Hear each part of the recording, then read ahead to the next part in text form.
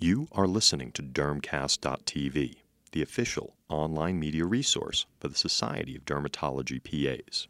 Now I get to kind of talk about whatever I want to talk about whenever it comes to dermatitis, which is pretty much all that I deal with. So I've got a lot of what I would call odd things or pearls that I'm going to put out there, all right? So a bunch of disclosures, Fisher's Contact Dermatitis, by far the greatest book ever written. You will laugh, you will cry. Most importantly, you will fall asleep quickly. All right, so CeraVe cream, you're going to notice I mention it numerous times. You also note that CeraVe pays me. Thus, even though I fully believe that everything I say about CeraVe is completely based on evidence and is rock-solid truth, there's tons of evidence that says people like me are completely wrong and we're horribly biased, and so take everything I say about CeraVe with a huge grain of salt because of that. Now, that said, I believe everything I say about CeraVe is totally science-based, okay? But I just told you shouldn't believe it when I say that, all right? The reason, though, that I recommend CeraVe, it's the only moisturizer that contains ceramides 1 and 3, and that is really the combination of the two ceramides that you need. And second, it is the least allergenic, widely available, inexpensive moisturizer. So it is much less allergenic than, say, Vanicream, right? So I probably see 2 or 3 people a month who I'm having the conversation with them, well, why did my dermatologist have me buy that Vanicream from them if I'm allergic to it? Well, they didn't know you were allergic to the propylene glycol, but shouldn't they have known it was in there and I might be allergic to it? All right, I'm gonna go see my next patient, right? So just be a little careful with Vanicream, all right?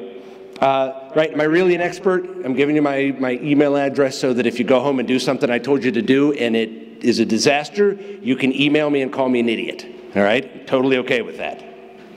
Right, so now, patients referred to me for patch testing. What are the most common final diagnoses?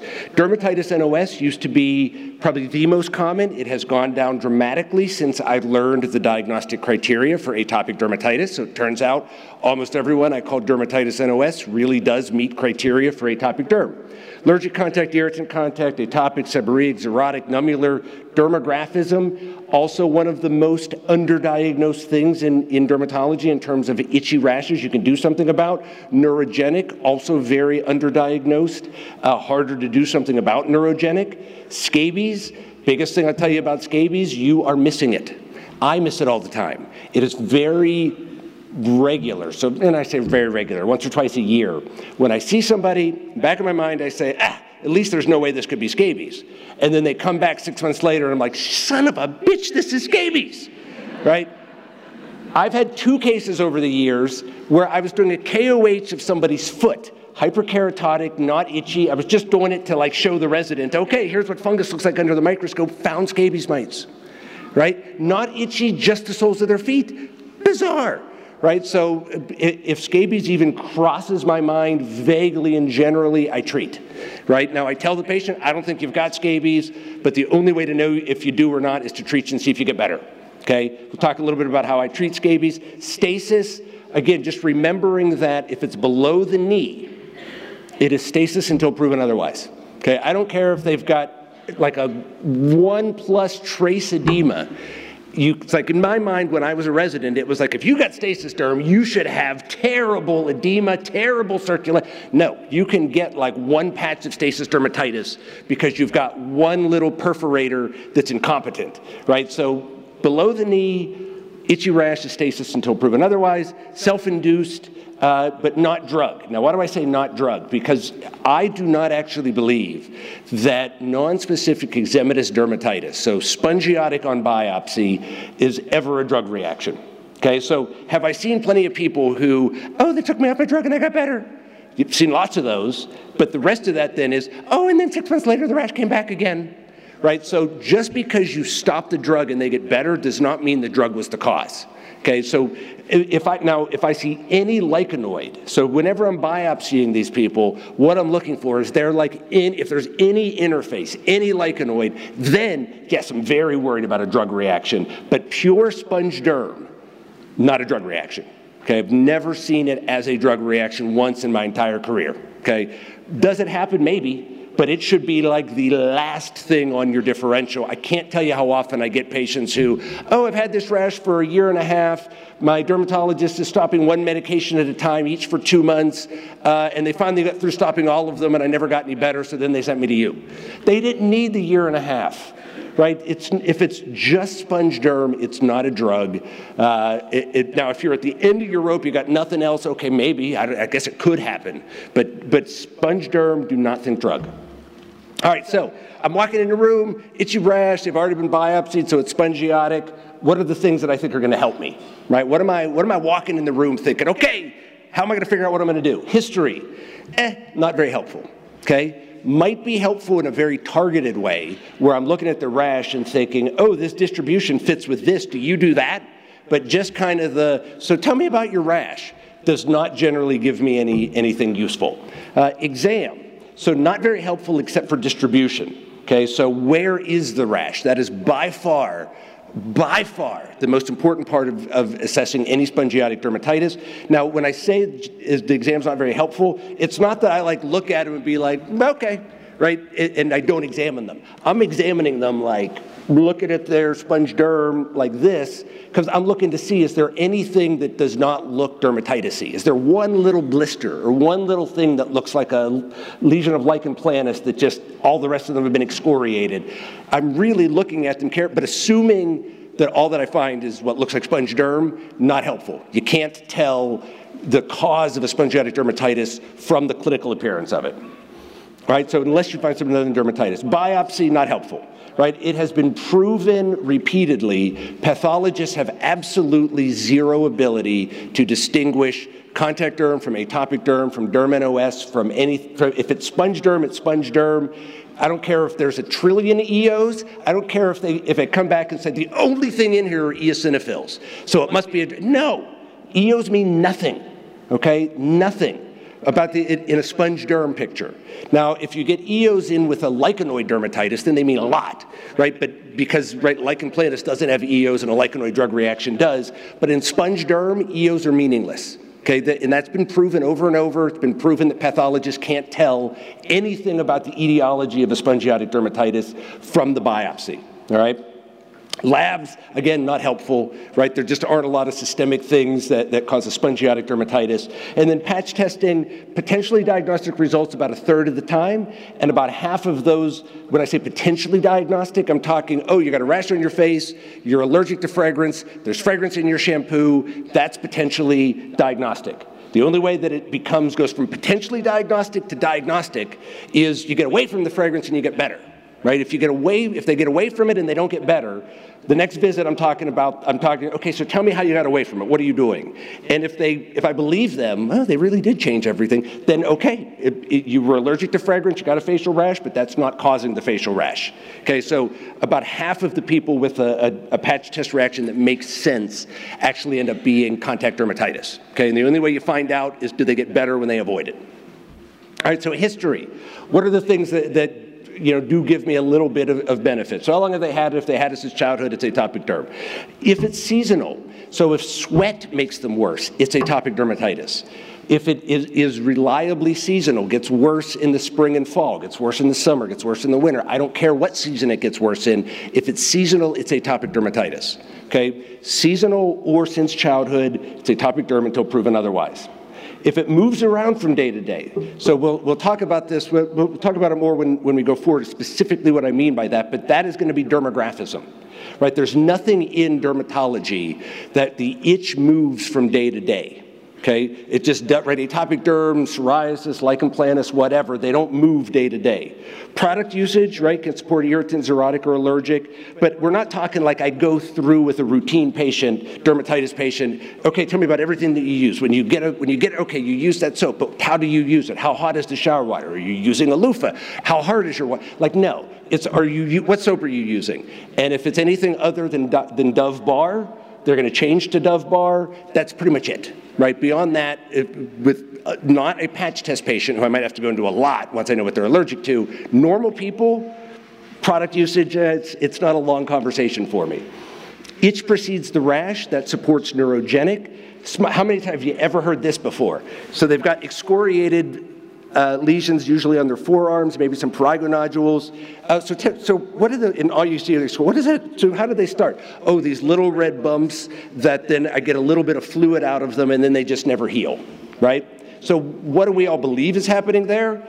That they basically went like this, caused a little pink bump, then wouldn't leave it alone, picked at it until they got some fluid to come out of it, and now are continuing to pick at it to prevent it from healing. I actually don't believe that's what's going on in these people. So it is more neurogenic inflammation. So we now know that sensory neurons can release neuropeptides that cause vasodilation and inflammatory infiltrate. What's vasodilation and inflammatory infiltrate look like? It looks like a little red bump that some fluid comes out of. So this more suggests to me neurogenic inflammation that's also part of the reason why it's not healing. Now they are picking it, I'm not saying they're not, but part of the reason it's not healing is because of the neurogenic inflammation.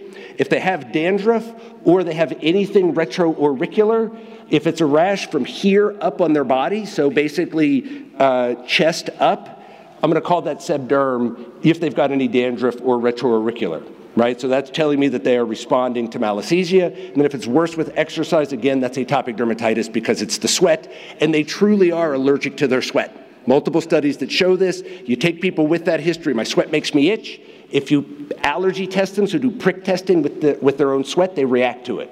Now, are they allergic to the sweat itself? No. What they are allergic to are microbial metabolic products that get solubilized by the sweat. So whenever they sweat, you can think of it as activating the bacterial or yeast metabolic products that are on their skin that they are allergic to. All right, so now distribution, right? So I said distribution is by far the most important thing. So what are the distributions that I'm thinking about? Trunk and extremities includes the back or spares the back. The back is hugely important, okay? Hugely important, right? So if it includes the back, then I'm thinking dermatitis NOS, which means I'm going to immediately go into, do you meet criteria for atopic dermatitis? ACD to clothing, allergic contact dermatitis to clothing, irritant contact dermatitis from laundry detergent, so nobody is allergic to laundry detergent. A lot of people get irritant contact dermatitis from residual laundry detergent in their clothes, and that's why Tide is the main detergent that is a problem, okay? Because Tide gets your clothes cleaner because it has harsher surfactants. Free Clear All has milder surfactants, so it does not cause an irritant dermatitis. It also does not get your clothes as clean. Right? So when you think Tide, think Dial Bar, okay? So if they said, oh, here's Dial Free and Gentle, it doesn't have any fragrance in it, would you be like, oh, that's good for my atopics now? No, it's irritating and drying, okay? Free Clear All has different surfactants than regular All that are milder and they cause less irritant dermatitis. So you should not tell people use one of those Free Clear detergents. You have to tell them use Free Clear All. And I instead of saying all free clear, because when you say all free clear, they hear all of my stuff should be free and clear. You got to be very clear. The brand All, free and clear, okay? Because the brand All that's not free and clear, not okay. It's got to be Free Clear All. Scabies, right? Trunk and extremities includes the back, nummular, and xerotic. Now, if it spares the back, right, then I am much more likely to think this is allergic contact dermatitis, right? So if somebody's got a lot of involvement on their back, I almost don't need to patch test them. Because think about it, what gets on your back, right, that gets on your back at the same level as everything else? Nothing. Right? Your moisturizer, your soap, all of the stuff in personal care products, your back gets much less exposure than the rest of you. So if the back is spared, then I'm much more suspicious that this person has allergic contact dermatitis. Irritant contact derm from soap, again, right? You're not soaping your back up as much as the rest of you. If it's waistband or their bra or their scalp, then I'm mostly thinking dermographism, not allergy to the elastic in those things. I've never seen a case of allergic contact dermatitis to the elastic in underwear or bras. Can that happen? Actually, I have seen one case, sorry. Can it happen? Yeah, it can happen, but it's much more likely that it's dermographism from the tightness, from the stuff being tight against their skin. Hands, right? If it's palms only, almost for certain going to be endogenous or psoriasis. Endogenous meaning dyshydrotic eczema or psoriasis, right? If it's only the dorsal, not the palm at all, then it's irritant. If it is both palm and dorsal, The involvement of the dorsal tells you it's not dishydrosis.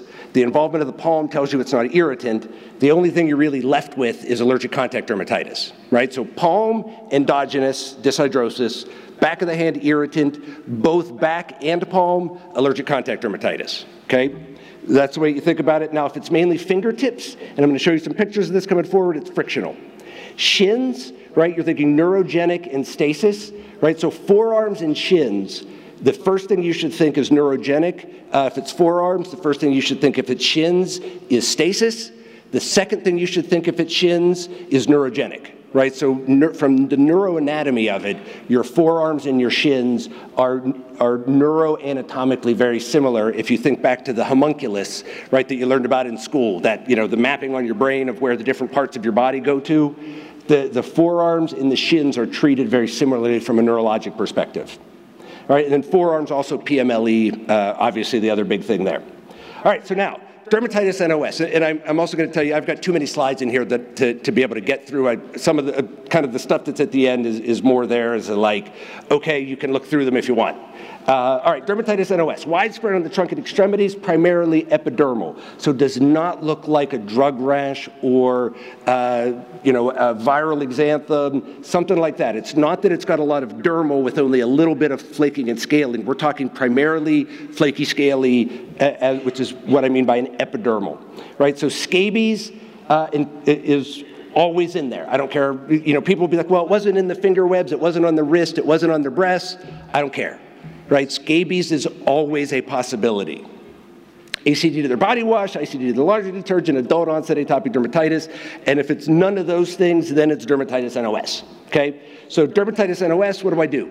And so we're going to talk kind of about how I approach this patient, right? So when I say dermatitis NOS at the top of the slide, what I'm talking about is me walking into the room, there's not an obvious like, this is blah. Right, so I'm thinking dermatitis NOS, what am I going to do here? Right, so dermatitis NOS, short-term systemic steroids, to me, the best way to do steroids for a dermatitis is much lower dose than we usually use, but much longer. So I'm going to do 40 for 2 days, 20 for 2 days, then I'm going to do 10 every other day for 30 days. The literature is pretty good that 10 milligrams every other day of prednisone is really close to being harmless. So I've got patients I've had on 10 every other day of prednisone for years. You don't see osteoporosis. You don't see people getting fat redistribution. It doesn't affect their appetite, that kind of stuff. So typically what I'll do is 40 and 20 for about 4 days, so 2 days of each to calm it down, and then I keep them on a longer term every other day to prevent the rebound, okay? So that's my normal short-term steroid for these people. I'm going to empirically have them avoid allergens. So that means Dove Bar, CeraVe cream. I'm going to take CeraVe and mix in clobetasol at roughly a 1 to 10 dilution. So that's going to mean, as I was talking about earlier, 50 ml clobetasol scalp solution costs about $38 in Columbus cash. You're going to take this, you're going to pour it into the 16-ounce jar of CeraVe cream, which you're going to mix up, and then you're going to use that as a class 3 or 4 steroid. So you got now 16 ounces, you got a big container of it, and they can use this for widespread dermatitis. They're going to avoid irritants, which means free, clear, all, or if they want to keep using their Tide or their whatever, they got to double rinse to make sure we're not leaving residual detergent in the clothing. I'm going to treat scabies extremely aggressively, much more aggressively than I would treat scabies if they had scabies, okay? Why? Because if I know they have scabies, I got a positive scraping. If I treat them and they don't get better, I know that it's scabies and it just treatment failed, so I got to treat them more for scabies. In this situation where I don't know they have scabies, where I'm using their response to treatment as my way to determine if they have scabies, I've got to do everything imaginable to make sure it's not just a treatment failure. Because if it's a treatment failure and I say, oh, you didn't get better with scabies treatment, it's not scabies, they're never going to get treated for scabies again. They are never going to get better, ever. Okay, so I treat really aggressively. So what's treating aggressively?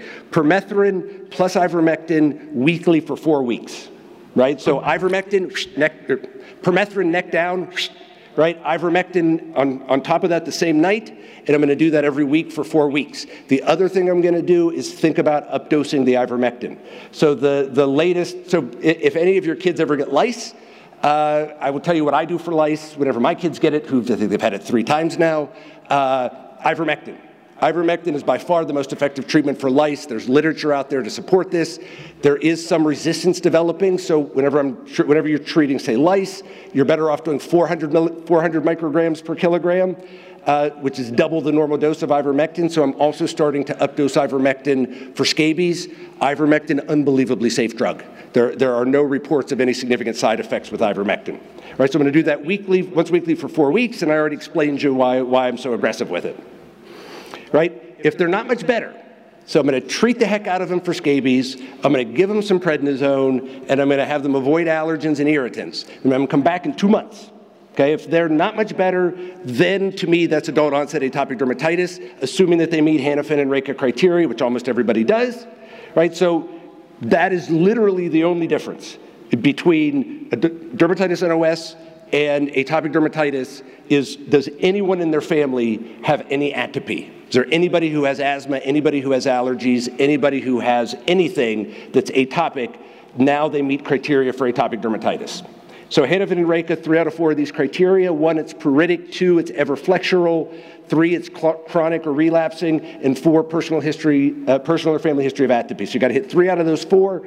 They're pruritic, it's chronic and relapsing. So we got 2 already. So it's either flexural or personal or family history of atopy of any type, right? So they could have a second cousin who's allergic to peanuts.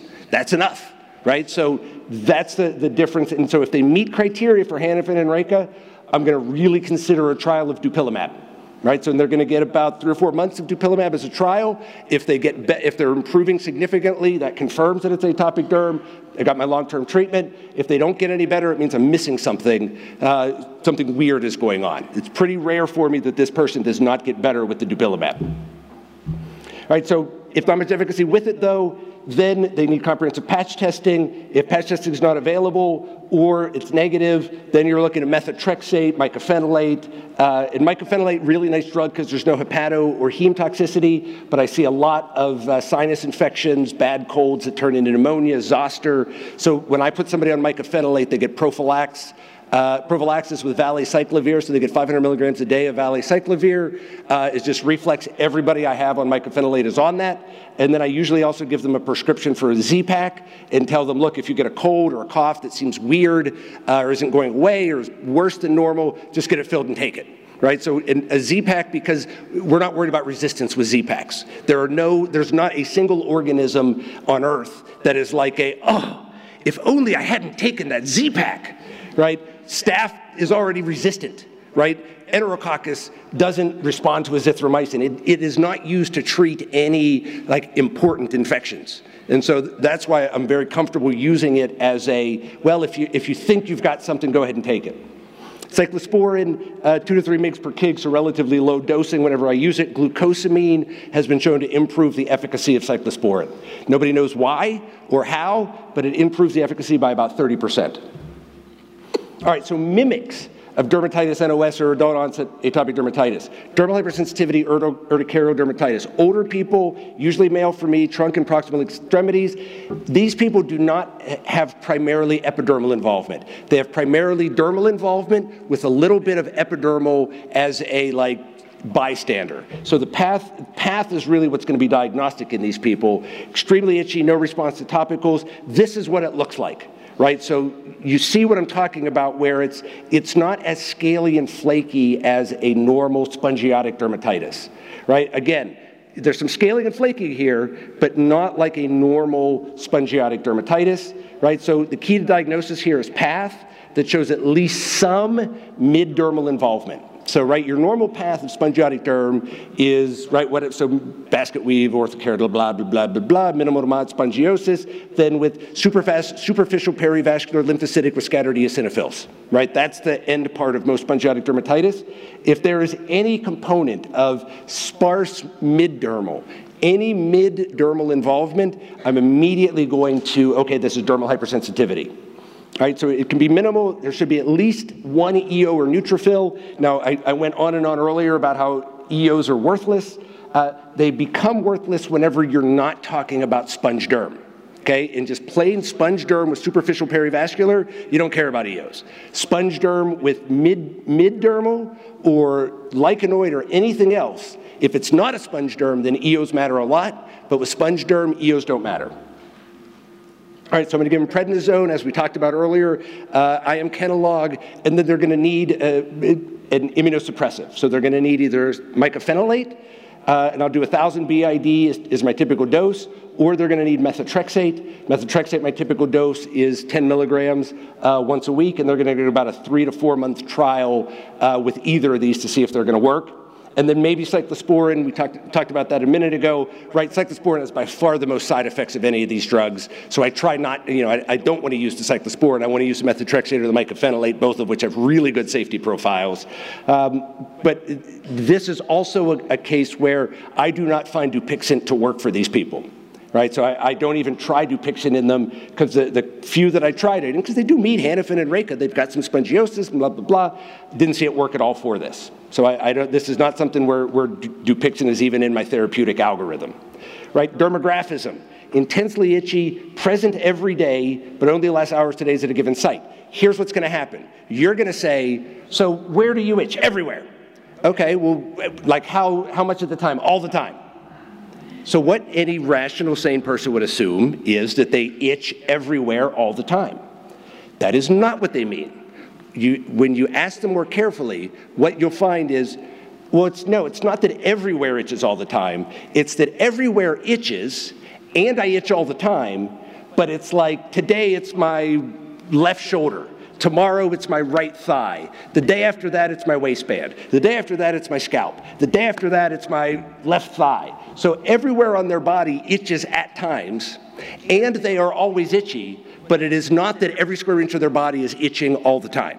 So it's getting into that question a little bit more, and it being, yes, it moves from day to day. When it moves from day to day, that should be, your first thing is dermographism, right? So typical clothes, the other story that you'll get is, oh my God, it itches so much when I get undressed at the end of the day. Taking my clothes off just sets it off horribly, right? So things that are relatively tight. So bra, groin from underwear, scalp from, and so dermographism, what is it? I didn't explain that, but I think I get to it in a minute here.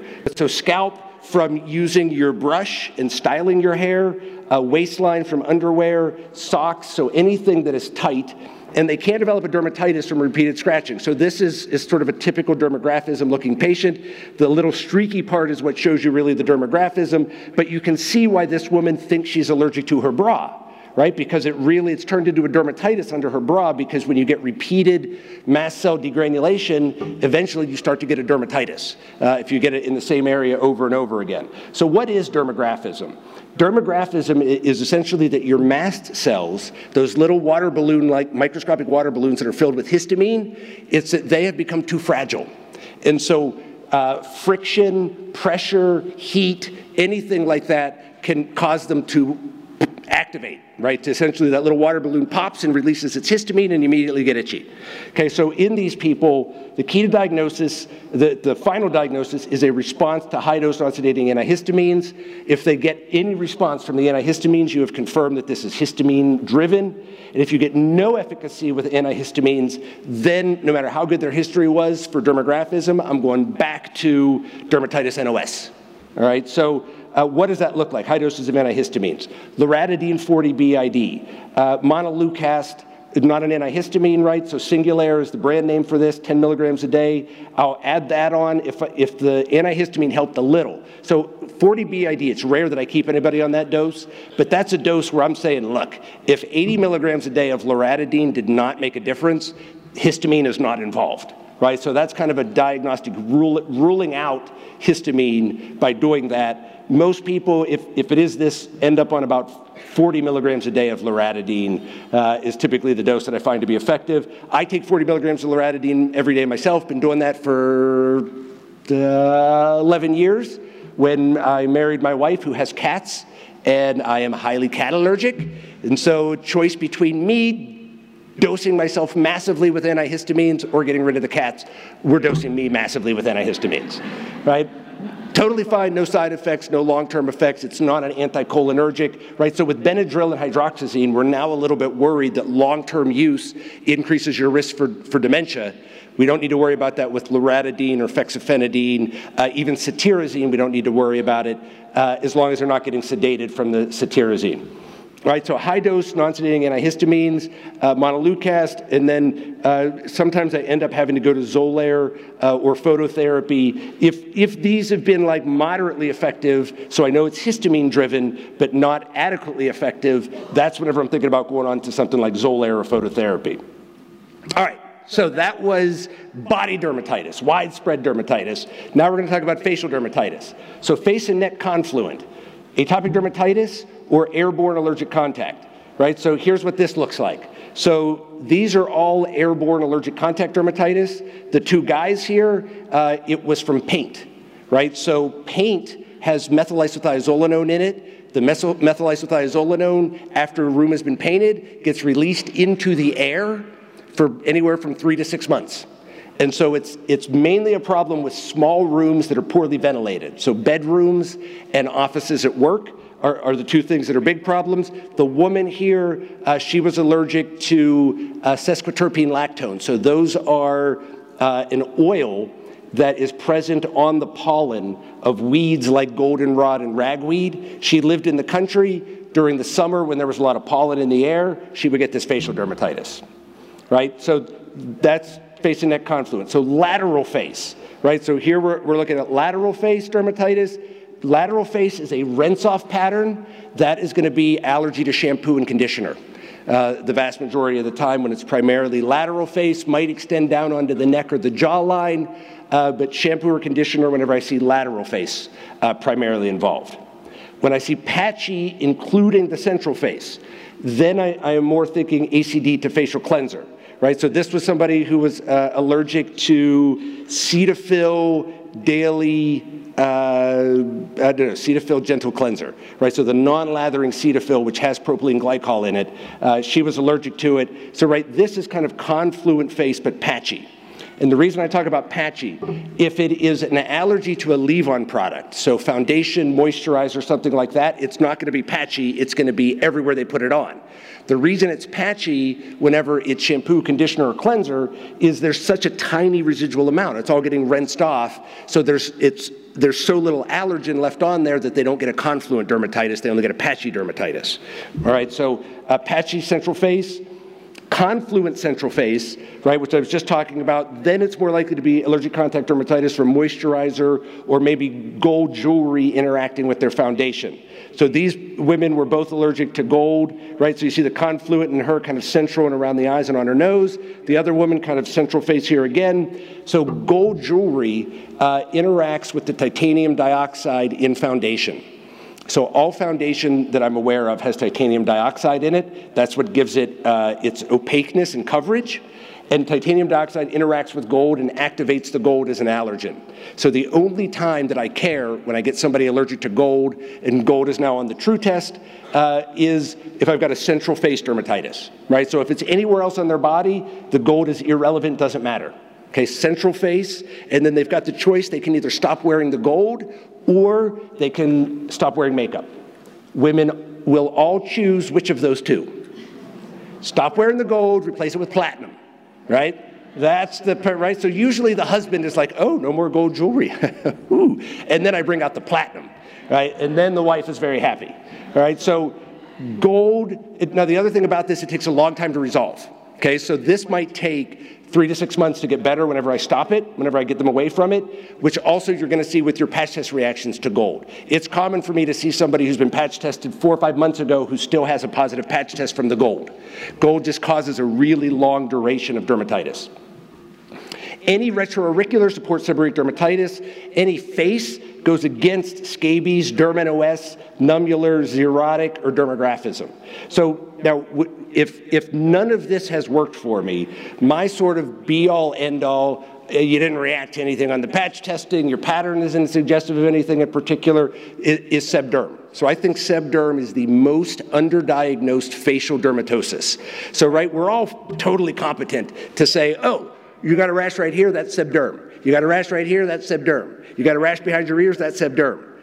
I see so many people who it's just eyelid dermatitis. It's just, maybe they have it down here, right? So just so many different things that it ends up, seborrheic dermatitis responds to anti-yeast therapy, right? So that's the main thing that's helpful. So in a facial dermatitis that I haven't been able to figure out, I'm gonna give them a trial of pretty aggressive anti-yeast therapy. And any scalp involvement strongly argues against allergic contact dermatitis as the cause, right? Other than the obvious, oh, I get my hair dyed, and when I get my hair dyed, my head itches, right? That's obviously allergic contact dermatitis to the hair dye, but just scalp involvement that isn't directly and obviously related to hair dye basically rules out contact derm. It's just incredibly rare to get allergic contact dermatitis on the scalp from ingredients in shampoo or conditioner or hairstyling products. Just does not happen. And we kind of know why it doesn't happen. Immunologically, the follicles on your scalp have a high density of T regulatory cells that are inhibitory to contact dermatitis. Right, so now when I see suspected facial ACD, so this lateral face could be eyelids, we're gonna look at some eyelids in a few minutes here, central face, whatever, but suspected facial ACD. The reason I'm not gonna true test them is the true test is terrible for diagnosing allergy to personal care products. It's very good for diagnosing allergy to metals, to the active ingredients in steroids, and to rubber gloves, but for personal care products, it is terrible. Right, so the true test just, it doesn't have the right allergens for diagnosing allergy to personal care products. So what am I gonna do? I'm gonna switch them probably to Dermarest Psoriasis 2-in-1 Shampoo Conditioner.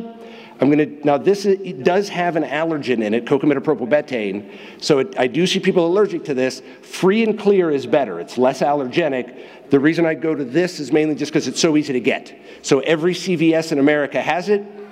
Shampoo aisle, bottom shelf, far end away from the cash register, right? I probably say that 5 times a day in my office just to tell people that's where they're gonna find it in CVS, because if you just go to look for it, they're very unlikely to find it.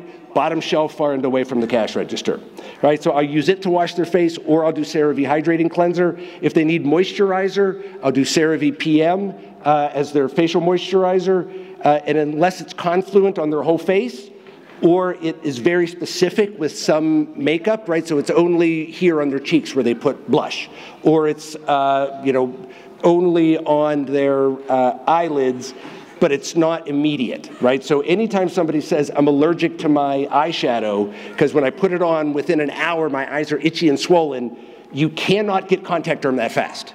You can't get allergic contact derm that fast. It's an irritant dermatitis from the eyeshadow. It's not allergy to the eyeshadow. All right, so the rest of the makeup is okay unless it fits a specific distribution. No nail cosmetics, and I've changed that a little bit. I'm actually okay with regular nail polish, right? It's very rare that I see any problem with regular nail polish, but no long-lasting nail polishes, right? So now really popular are these 2-week nail polishes, which are acrylates. So they chemically are the same thing as the stuff that you go into the salon and they put on. I see allergy to that stuff all the time. So I'll tell people no long-lasting nail polish. All right, so I'll give them a shot of Kenalog if it's pretty bad. I'll do the clobetasol to the CeraVe. Now, usually with a face, I'll probably more do something like a Desinide. But if I really want to use my CeraVe clobetasol regimen, instead of a 50 ml bottle of clobetasol, they get a 25 ml bottle of clobetasol. So I just use half the strength if I'm going to use that on the face. So, but whether it's that or Desinide or aclamethasone, it's going to be 5 nights a week. If they get better, so meaning that over time, because the normal deal that I give them is, okay, you're going to put it on for 5 days before you go to bed, then you're going to take 2 days off. If it's not coming back after the 2 days off, don't start the steroid again until it starts to come back. And what I'm expecting to happen is for the first few weeks, 5-2, 5-2, 5-2. Then after maybe a month, it's going to go to 4-3, 4-3. Then a little longer, it's going to go to 3 days on, 4 days off. As they get better, they're going to need to use the steroid for shorter periods, and they're going to have longer breaks in between. That's what improving looks like. All right, so if they're getting better, it tells me that this is almost for sure allergic contact derm, and I'm going to try and find somebody doing at least the American Contact Dermatitis Society's core series. If they don't get better with this regimen, I've pretty effectively ruled out allergic contact dermatitis. All right, so next step, these are 2 examples of what I would call atypical appearing seborrheic dermatitis. Right, so you would not look at either of these people and be like, oh, sebderm. right? Now, there are definitely some clues. This woman has it on one side in her nasolabial fold. She does have it in her glabella, but it's also on the rest of her forehead and on her lateral face, not typical places. This guy doesn't really have it in the typical places a ton, has it mostly around his eyes and on his upper forehead, right? These are not people you would look at and say, oh, sebderm, right? And that's why sebderm is sort of my go-to, okay, I don't think it's anything else. I don't know, I guess I'm going to try treating you for sebderm. So what's my treatment for that look like? So the stuff you've always done, everybody gets a wash, ketoconazole or cycloperox, everybody gets a mid-potency steroid that they're going to use a couple of days a week or as needed. They're going to get a topical anti-yeast, so some ketoconazole to use every day.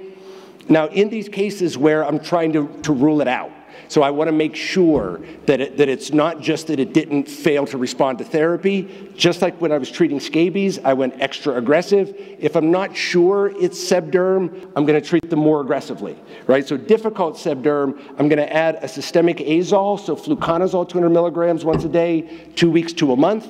And then if they've gotten better, I'm going to switch that to taking it on the weekends only. So some people it's just once a week, some people it's 2 days a week.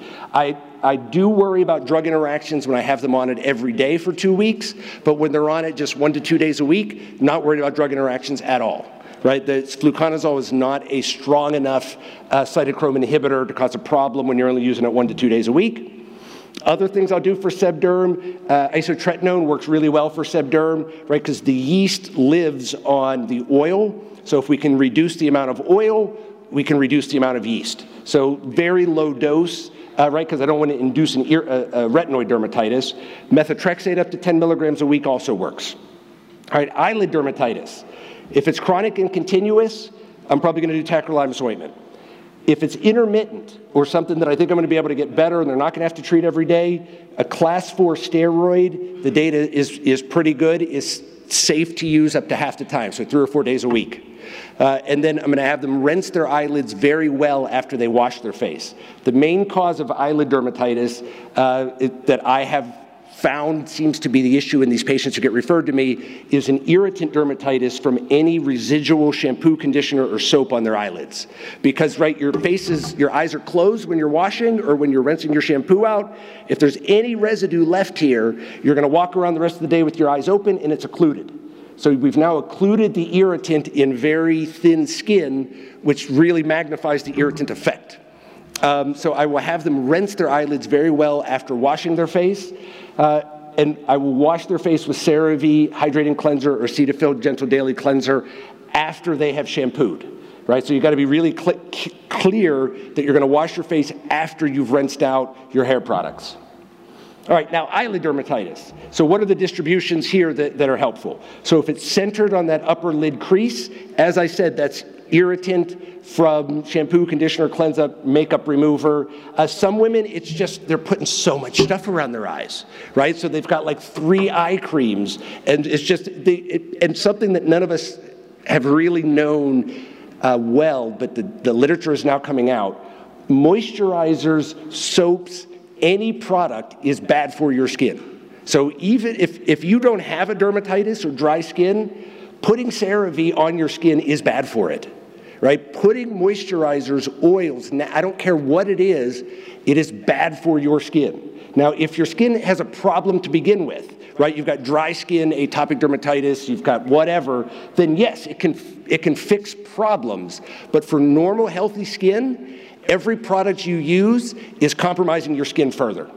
Okay, and the data is now out there. Moisturizer, you take this skin, measure transepidermal water loss, which is the best measure we have of skin integrity. Then you're not using any moisturizer, I measure it, I have you use moisturizer for 2 weeks, then you come back, your transepidermal water loss has gone up. Your skin is less effective as a barrier when you use moisturizer. So the only people who should be using moisturizer are people who need it, right? People who have dry skin, okay? So that's really a mind-blowing thing, right? Really a mind-blowing thing. All right, so this is what irritant eyelid dermatitis looks like. So it doesn't spread a whole lot beyond that upper lid crease, right? This is another example, a little more impressive, of the irritant eyelid dermatitis on that upper lid crease, but again, relatively localized to just on the eyelid skin itself, right? Now, what do? Wash face with a gentle cleanser after rinsing out the shampoo and conditioner, CeraVe Hydrating Cleanser, apply the ceramide-containing moisturizer immediately after drying their face, and I'll use a class 4 steroid up to 4 days per week. Extends beyond the orbital rim, that's allergic contact dermatitis, right? So here you see the eyelid is very involved, but then it extends beyond the eyelid proper. Again, eyelid very involved, but extending a lot down onto the lower cheek and extending up to the top, but more importantly, she also has it in her neck, right? So this has gone beyond the being very localized to the lid crease. Again, beyond very localized to the lid crease, and again, spreading down onto the neck. Goes beyond the lid crease, right? So you get the idea. This is what allergic contact dermatitis of the eyelids looks like. It spreads beyond just the eyelid right here. Okay, so what are the allergen sources? Soap and shampoo are number 1, 2, 3, 4, and 5. Okay, those are the soap, shampoo, and conditioner, sorry. Hair dye, if they're dyeing their hair at home, then washing to rinse it out. Occasionally makeup applicators, so they can have rubber-related allergens in them. Makeup, a very, very rare allergen, but a very, very common irritant. So it's very rare that I find anybody allergic to their makeup. Very common that I find people who get an exacerbation of a mild dermatitis to become a severe dermatitis after they have, when they put their makeup on. And then eyelash curlers, I've never had a case where I was convinced that eyelash curler was causing allergic contact dermatitis. Right? Medial canthus, right? That's what, looking like this. This is atopic eyelid dermatitis until proven otherwise. And it's because, right, in little kids, we're very used to that they're going to do this when they have itchy eyes, and they're going to get kind of their whole eye involved. Adults don't do this, right? When was the last time you saw an adult doing this, right? What do you do as an adult? Well, you're very refined and sophisticated, so you just use one finger, and you do that. And if you do that enough, you eventually get lichen simplex of your medial canthus, right? So they're usually an obvious atopic.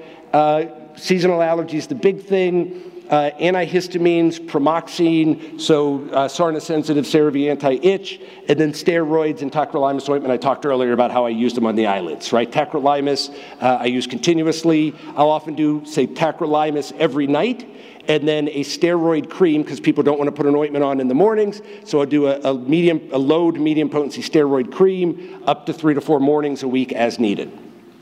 All right, next one eyelid worse than the other, right? So on both of these, you see it's the left eyelid was worse than the other, but this is allergen being transferred to the eyelids from the hands, right? It can be nail polish, acrylic nails, hand moisturizers, hand soaps, but one eyelid worse than the other is typically going to be transferred to the eyelid, right? And then the last one only affects one part of the eyelid, right? So affects like the medial eyelid or the lateral eyelid, or only one part of a lid, and is very well and sharply demarcated, right? This is eyelid seborrheic dermatitis, and I'm going to approach this the same way that I would approach any seborrheic dermatitis: anti-yeast treatments, topical immunomodulators, topical steroids used intermittently. Right, seborrheic dermatitis / psoriasis of the eyelids or face, you're going to exclude other diagnoses as much as possible. I'm going to really check the retroauricular area, and as I said, I'm going to do an azole, and I might do a steroid at night if I'm more treating if I'm treating sebderm very purely. I'm more likely to do the antifungal every morning and to do the steroid at night 3 to 4 nights a week as needed. If I'm treating more of a, I don't know if this is irritant derm or sebderm or what this is, then I'm more likely to do a topical immunomodulator, so tacrolimus ointment at night, and then a steroid cream in the mornings on an as-needed basis up to 3 to 4 nights a week. 3 to 4 mornings a week, sorry. Right, and I'm going to have them wash their face with a dandruff shampoo, right? So you can prescribe ketoconazole 2%, or they can just get, Head and Shoulders or Selsun Blue or T-Sal or whatever, right? And it can look like ACD or ICD. It's a difficult thing. Hand eczema, all right? So first we're going to start with frictional dermatitis, because this is the thing that there are the highest rate of people just not knowing about this, right? 98% of dermatologists don't know that this exists. So very painful, fissuring, sensitive dermatitis, usually the first 3 digits, primarily the tips and the lateral aspect of the index finger, usually one hand worse, does not itch, right? So now it may itch occasionally, but most of the time it doesn't itch. It only itches kind of in the middle of healing, and it's going to be shiny with loss of your fingerprint. and the palm is going to be relatively spared. And these people, about 2/3 of them will also have rough hyperkeratotic cracked heels. Right, so that's also a frictional dermatitis. If you've ever wondered, why do people get that on their heels? It's frictional, right? So frictional dermatitis, so that heel thing is not real, it is xerotic and dry, but it's really friction that's the big problem of why people get those dry, cracked heels. All right, so this is what it typically looks like. Now this is a fairly bad case of it, but it's primarily fingertips, lateral index finger. Doesn't really itch much. Hurts horribly, but doesn't itch much, right? Now this woman had failed multiple psoriasis biologics, methotrexate, cyclosporin, mycophenolate, would get better on systemic steroids, but then would relapse immediately. This is her on no therapy other than trying to protect her hands from friction. This is her 3 months later, not on any systemic drugs anymore. Right? This is a milder case to show kind of the idea of you get loss of the dermatoglyphics.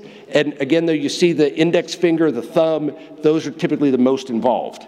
Right? So keys to diagnosis here. Distribution, so fingertips, maybe occupational history, which mainly is if you work for a living. So if you're in construction, if you're in the trades, if you do landscaping, you don't get this. Okay? And that's because of what it is. So what this is, when you think about a callus, right, we know the skin responds to friction, right? If it's high perpendicular force friction, you're going to get a callus. A callus is extra layers of skin, and the keratinocytes are more tightly bound to each other, right? So it's denser and thicker. In frictional dermatitis, what's happening to these people, they're getting a partial callus response to light friction. Right? High frequency, lots of it happening, but light friction with your fingertips. So computer, keyboards, mice, phones, paper, cardboard, things like that. And the partial callus response is they're growing extra layers of skin faster, so their skin cells are replicating faster, but instead of sticking together tighter like a callus does, they're sticking together less. And so they get these extra layers of skin that crack, flake, and peel really easily. And so that's why we don't see it in people who actually work for a living, because they've got enough high perpendicular force friction on their fingers that they are getting actual callus type responses, and their skin's getting tougher rather than being, falling apart more easily like it does in these people.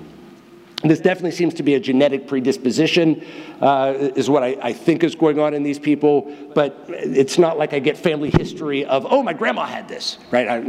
But it seems like it has to be a genetic thing. How do I treat these people? So to get them some relief immediately, soak and smear for their hands. So soak in warm water for 15 minutes, apply petroleum jelly, put jersey gloves on and leave overnight. I use jersey gloves because they're cheaper and easier to find than white cotton gloves.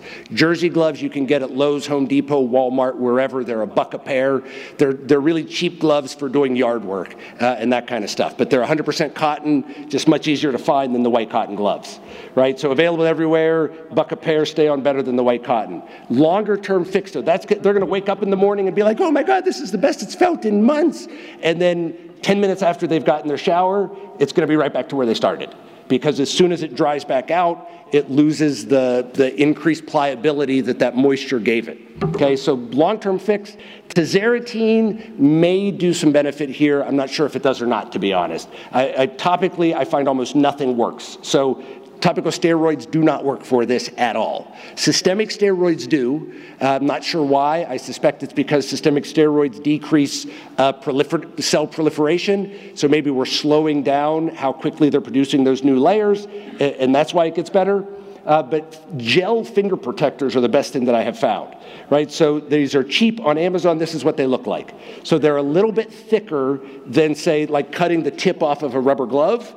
They're maybe 1 millimeter thick, so they have a little bit of padding. They're also really good just for people who get the little cracks right here on their fingertip at the corner of their fingernail. These immediately makes it feel better. So just by protecting it, but this is $7 on Amazon, and this is literally the picture from Amazon. Right, irritant hand dermatitis, repetitive exposure to soap and water, but the big thing with irritant hand dermatitis is not so much how much you wash your hands, it's do you wash your hands and then put gloves on? Because what happens, you'll wash your hands, even whenever you rinse them, you're not getting all the soap off. And so you don't get all the soap off, then you put the gloves on, you're now occluding the soap. And we know that occlusion increases the effect of either a pharmaceutical or soap by 10 to 40-fold. So if you wash your hands and put a pair of gloves on, that is the equivalent of washing your hands 20 times. So if you're a nurse and you wash your hands 50 times a day, put gloves on every time after you wash them, that's like washing your hands 1,000 times a day, right, without gloves. So it's, now maybe I'm overestimating that a little bit, but you get the idea. It's washing your hands and then putting gloves on that's the big problem. So healthcare, beauticians, food service workers being the big problems. Alcohol-based hand sanitizers, much better for your skin than soap and water. Also much better as a prophylaxis to prevent spread of infection. The CDC does not want us to wash our hands. We're not supposed to wash our hands. If you're washing your hands between patients, you are performing very bad medicine. Right? You're supposed to be using hand sanitizer between patients. It is much more effective to decolonize your hands, prevent transmission from patient to patient. And when you wash your hands and get a hand dermatitis, now it's also almost impossible to get the staph off of your hands. So the hand sanitizer doesn't cause the dermatitis and is much more effective at debacterializing your hands. Right? The problem is once you've got a hand dermatitis, these sting like crazy and nobody's going to use them. Okay? What you do here, so non-alcohol hand sanitizer. If you Google non-alcohol hand sanitizer, there are things out there, it's just like a lotion, but it has an ingredient called benzalkonium chloride that is non-irritating and a very effective antiseptic. So non-alcohol-based hand sanitizer is what you want people to switch to. Moisturize immediately after every hand washing. I really like this Cavalon Barrier Cream. So Cavalon Barrier Cream persists for 3 hand washings, according to research that the company has done. It's cheap, it's about $7. You can get it on Amazon. And this really does make a difference. So it has dimethicone, which is why they're allowed to call it a barrier cream, but the dimethicone isn't why it works. It works because it's got a polymer in it that as it spreads on your hand, it polymerizes and leaves an invisible film on there that does actually persist through about 3 hand washings. Really a useful product for me. It's marketed and indicated for preventing urinary incontinence dermatitis in bedbound patients. Also, though, works great for irritant hand dermatitis. And I try to avoid using topical steroids because they impair barrier reconstitution. Difficult dishydrosis. So assuming that you're doing clobetasol under occlusion Monday through Friday, so they put it on at night, wear gloves, and that isn't working, I'll do clobetasol scalp solution immediately followed by 30% urea. The 30% urea is easy and cheap to get. So it is Eucerin rough, bumpy spot treatment. It's about $7, $8. You can get it on Amazon. It's a 30% urea product. So I'll put the clobetasol scalp solution on, then put that on over it to try and reduce the hyperkeratosis to help allow the clobetasol to penetrate better over time. And then I'll do that once a day, and then I'll do either pimecrolimus or tacrolimus in addition to it. Assuming that that stuff isn't working, dupilumab, if they meet Hanifin and Reka criteria, numerous reports in the literature, if I can't get the dupilumab or it doesn't work, I may want to patch test them. If I can't or don't, or I do patch test them and they're negative, then I'm going to methotrexate, mycophenolate, cyclosporin, systemic drugs, just because it is so hard to treat this topically. And then a list of low allergenicity products, just for your reference. Most important one on here is the hair dye, Wella Colistin Perfect Innocence. This is, so every time you're walking out of the room and the patient says, oh, and by the way, every time I get my hair dyed, my head gets incredibly horribly itchy and starts to weep and ooze for a couple of days, can I still get my hair dyed? To which your answer is like, well, I guess it's probably not going to kill you. And maybe you give them some clobetasol to put on for a couple of days before, a couple of days after. This is what you need to recommend. Wella Colistin Perfect is probably the best known hair dye in salons, right? It's widely used. Wella Colistin Perfect Innocence is the exact same dye, but the paraphenylene diamine is being chemically modified, so it's methoxymethyl paraphenylene diamine. And basically, remember how allergic contact dermatitis works. You've got an antigen binding site that then the antigen fits in. And that's how your immune system recognizes and reacts. What they've done is figured out how the paraphenylene diamine fits in, and they put that methoxymethyl group on here, so now it can't get in there. So it works exactly the same. Same colors, same process, same durability. If the patient wasn't told it was a different hair dye than their normal hair dye, they wouldn't know. Okay, you can get this on Amazon as well for people who dye their hair at home, and it costs about $1 more a bottle than the regular Wella Colistin Perfect. So it's like 11, 12 bucks a bottle for it. At least that's what it was last time I checked. It's probably up to like 17, 18 bucks now. But that's the most useful thing you're going to see that's on here. And then the 2-week gloves, right, for your healthcare workers who are allergic to gloves. We've got an exam glove and a sterile glove there. And that is it. Thank you very much.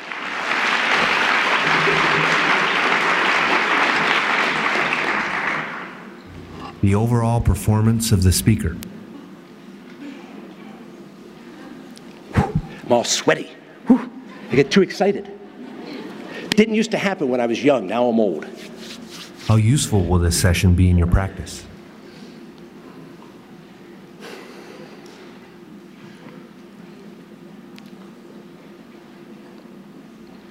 As a result of this program, do you intend to change your patient care?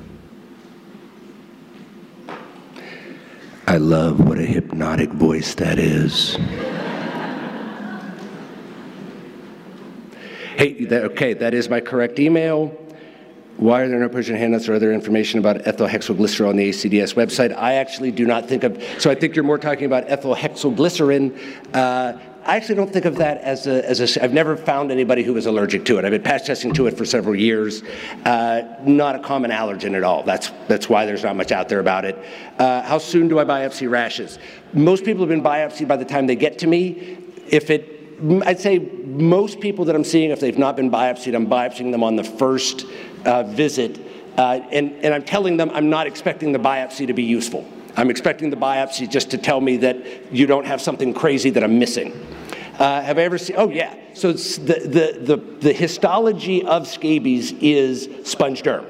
So scabies pathology is contact dermatitis, right? So with scabies, the reason they're getting scabies is because they're allergic to the poop of the mites.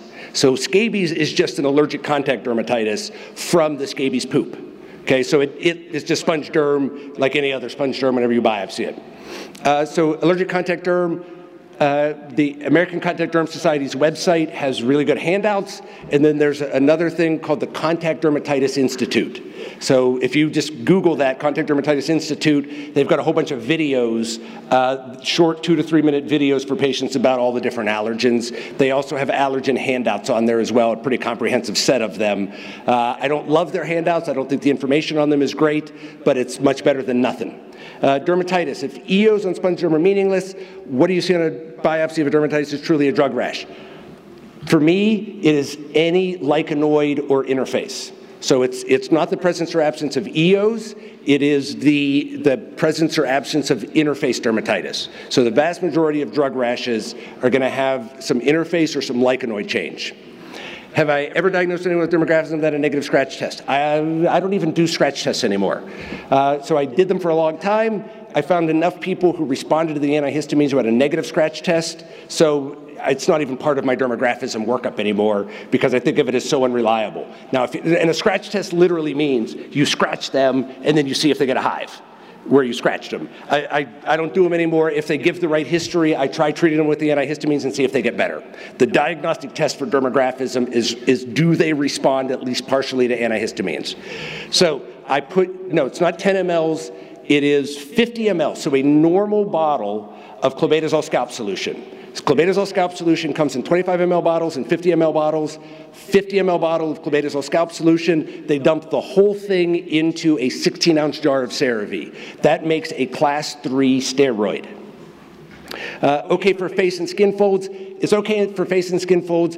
You just have to adjust the frequency, right? So for body, arms and legs, I'm going to do 5 days a week. For skin folds and face, I'm going to do 3 or 4 days a week. So, right, whenever you're talking about avoiding steroid side effects, you can either adjust the potency of the steroid or adjust the frequency of application. I use clobetasol straight on the face all the time, right? Now, when I do that, it's 2 days a week, right? So I'm not doing clobetasol on your face 5 days a week, but clobetasol 2 days a week on the face, not a problem. Now, don't just go home and do that because your supervising physician is going to have a heart attack, right? But you can adjust the frequency or the potency. All right. That is it. Thank you so much. Really love talking to you guys. This has been a presentation of Dermcast.tv, the official online media resource for the Society of Dermatology PAs.